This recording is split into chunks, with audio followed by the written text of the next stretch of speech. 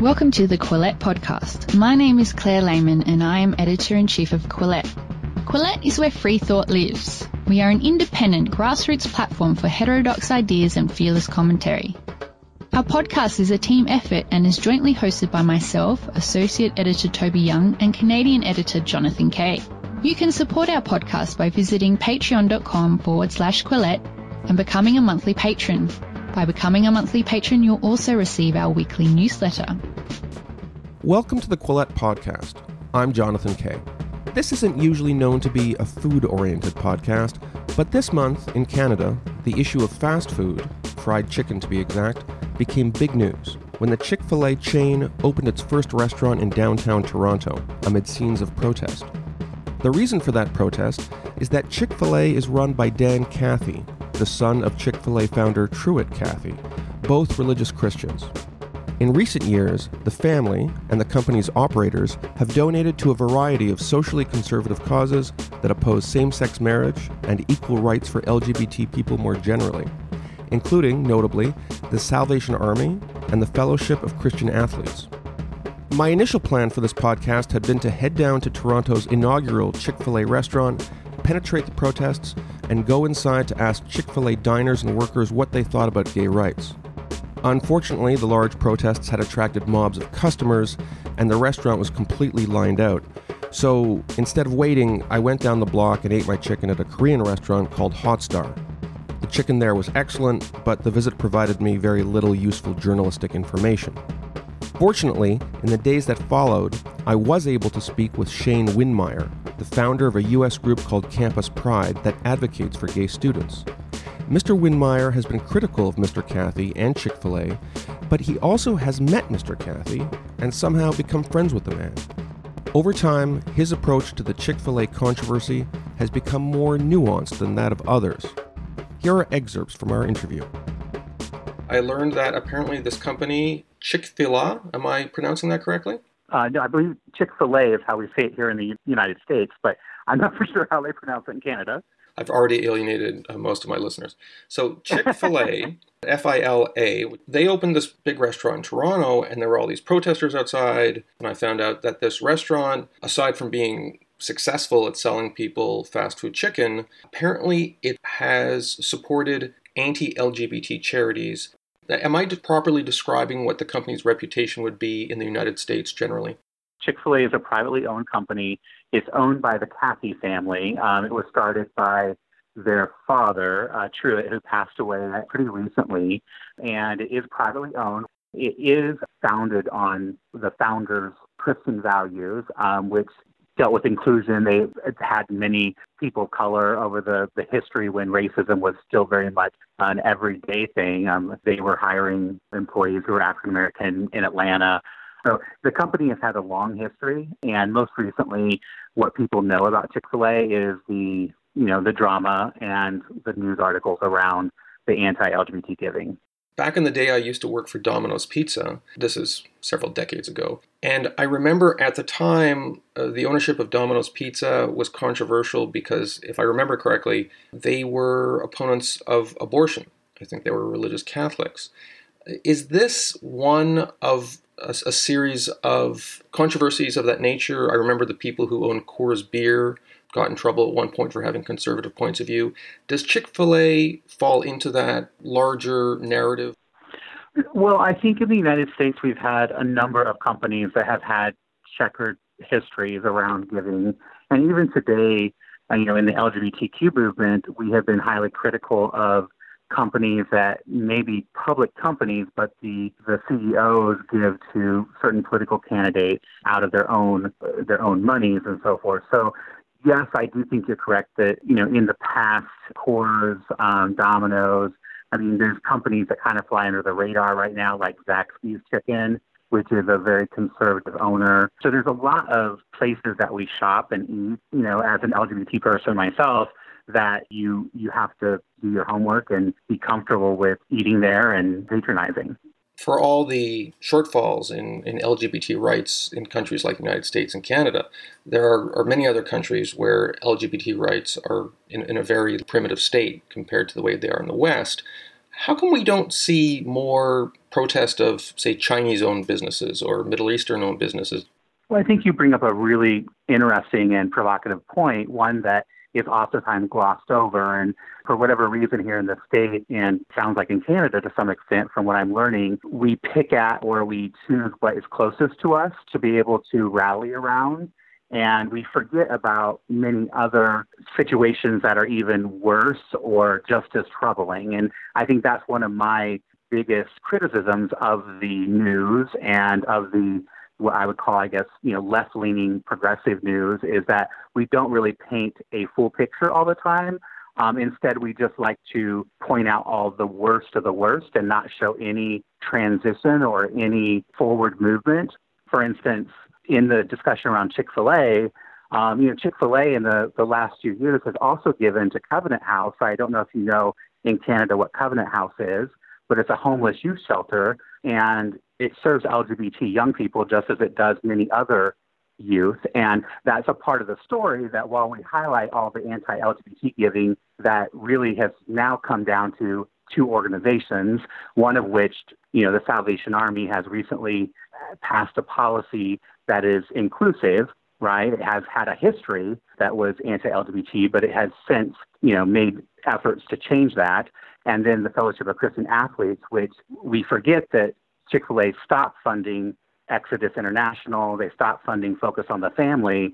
And then they have funded Covenant House, which is, a inclusive homeless shelter for all youth, including LGBT youth. So that's one of the things I think your question is bringing up is that why aren't we, look at these issues and the complexity that they are as opposed to black and white. And of course, when it comes to homeless youth, LGBT youth are overrepresented in that demographic. Yeah, and yet within, I believe the last 4 or 5 years, I don't know that to be exact. I know they currently give, money to Covenant House in Los Angeles and I believe in Canada. So I think that brings up a really provocative question when we are, super critical of their giving around Fellowship of Christian Athletes, which is pretty much what it's boiled down to right now. And what is the policy of Fellowship of Christian Athletes in regard to LGBT population? I don't speak again for the company, but I do know that Fellowship of Christian Athletes, their policy, as I understand it, is one where they don't allow people like myself who are gay to be scout leaders, or I don't think they call them scout leaders, but to be people who are in charge of the camps or the things that they do. So they don't allow that. They don't allow, I believe, same-sex relationships. So you would have to ask Fellowship of Christian Athletes if that's changed any or what their current practice is. The funding that Chick-fil-A gave to Fellowship of Christian Athletes, though, is not related to any of those functions. But that people don't really want to know what the giving went to. They just want to be able to say, well, that's anti-LGBT, I'm not buying their chicken, which people have the right to do that. I'm not arguing that they should see Chick-fil-A as LGBT friendly or inclusive. I just think it's more than just a black and white issue. Is there any evidence that the company discriminates in the day-to-day operation vis-a-vis workers or customers? If you walk into a Chick-fil-A restaurant, is there any manifestation of any kind of adverse policy toward LGBT? Not in my opinion. I have been into a Chick-fil-A, probably a month and a half ago, and they treat me like any other customer. Actually, they're just as kind, if not more kind, than most businesses out there. I mean, at McDonald's, I barely get a hello. At Chick-fil-A, sometimes they even ask how my day is, right? At McDonald's, I get my food thrown at me through the drive-thru. And then, that's one of the arguments that people make is that they're so friendly there, they must be up to something. Well, for your listeners, I run a national nonprofit organization for LGBT youth. And one of the reasons why I'm even talking about this issue is because I stood up to Chick-fil-A, and unlike many people on the left or right, I sat down and had conversations that have led to a more complicated view of the company. And again, like I said, I'm not saying that they are LGBT friendly, but I have approached, there's a Chick-fil-A in West Hollywood, about a year after, I think it was like 2014, 2013, I approached the operator there who is straight and has lots of gay customers in West Hollywood, as you can imagine, for those who are familiar with the area. And they did a fundraiser with us. And so Chick-fil-A is about the neighborhoods and the communities, is my understanding. So rather than just have a picket sign, to actually go in and say, hey, will you work with us to do a fundraiser to raise money for homeless youth that are LGBT in our area? Chick-fil-A was there after the Pulse shooting in Orlando, the gay bar that had so many victims who were shot to death, this awful tragedy. Chick-fil-A was there the next day serving food to help the first responders and the families and people who were there. That was a gay bar. Your relationship, as you said, with Chick-fil-A originated when at first you were quite vocal against their policies. And of course, you still have concerns about their policies, but you sat down with one of the owners, Mr. Cathy, and you at least were able to have a dialogue. In fact, at one point, I think that you brought your husband to a football game. It's called the Chick-fil-A Bowl.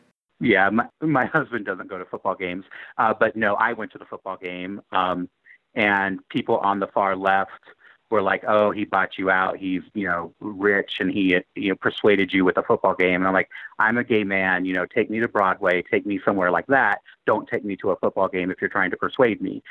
I went because I wanted to get to know this individual as a person, not just as somebody who I have read about or heard about from other people. So it was about building a relationship. But yes, I did go to the Chick-fil-A Bowl, which is a football game. This is a tangent, but I know that Cameron, who's a gay character on Modern Family, was an offensive lineman in college. So that to me is a counterexample of breaking those stereotypes. Right. I'm just saying, the left was very quick, many of which are my friends, people I call friends, even though I don't necessarily have to agree with them all the time, jumped on me for oh, you've been glamored by this man who's no, we just went to a football game and, it was fun. I enjoyed it, but yeah.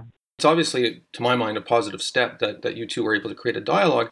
On the other hand, there are limits to dialogue.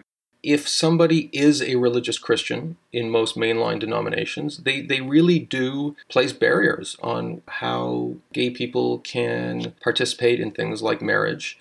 Is there just at some point a limit where you have to say, you know what, we're going to have to agree to disagree? And is that point a place where you can still be friends? If you read or if you listen to, what we call progressive press or left-leaning press, you would think this person was a monster still and was hateful, and that Chick-fil-A hates all gay people. And that's one of the reasons why I wanted to talk to you, is because I don't think that's the truth. I think that the company has a long way to go to be seen as an LGBT inclusive employer, but they don't hate or despise, or they're not monsters. And we need to look at these issues in a very complex, complicated manner.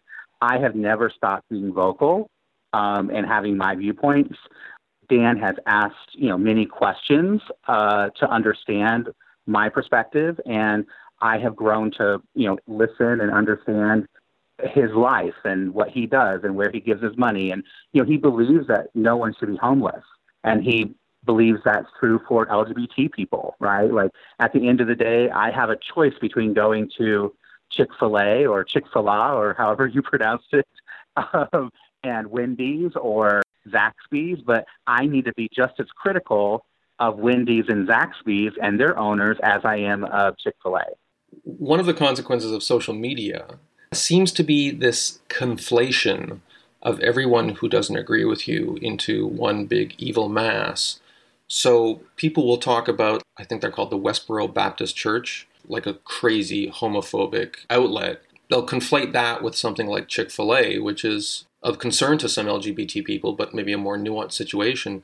Do you see that as a problem in your advocacy, that maybe sometimes people, they don't have a sense of scale about some of these people they're opposing? They kind of lump everybody into the enemy?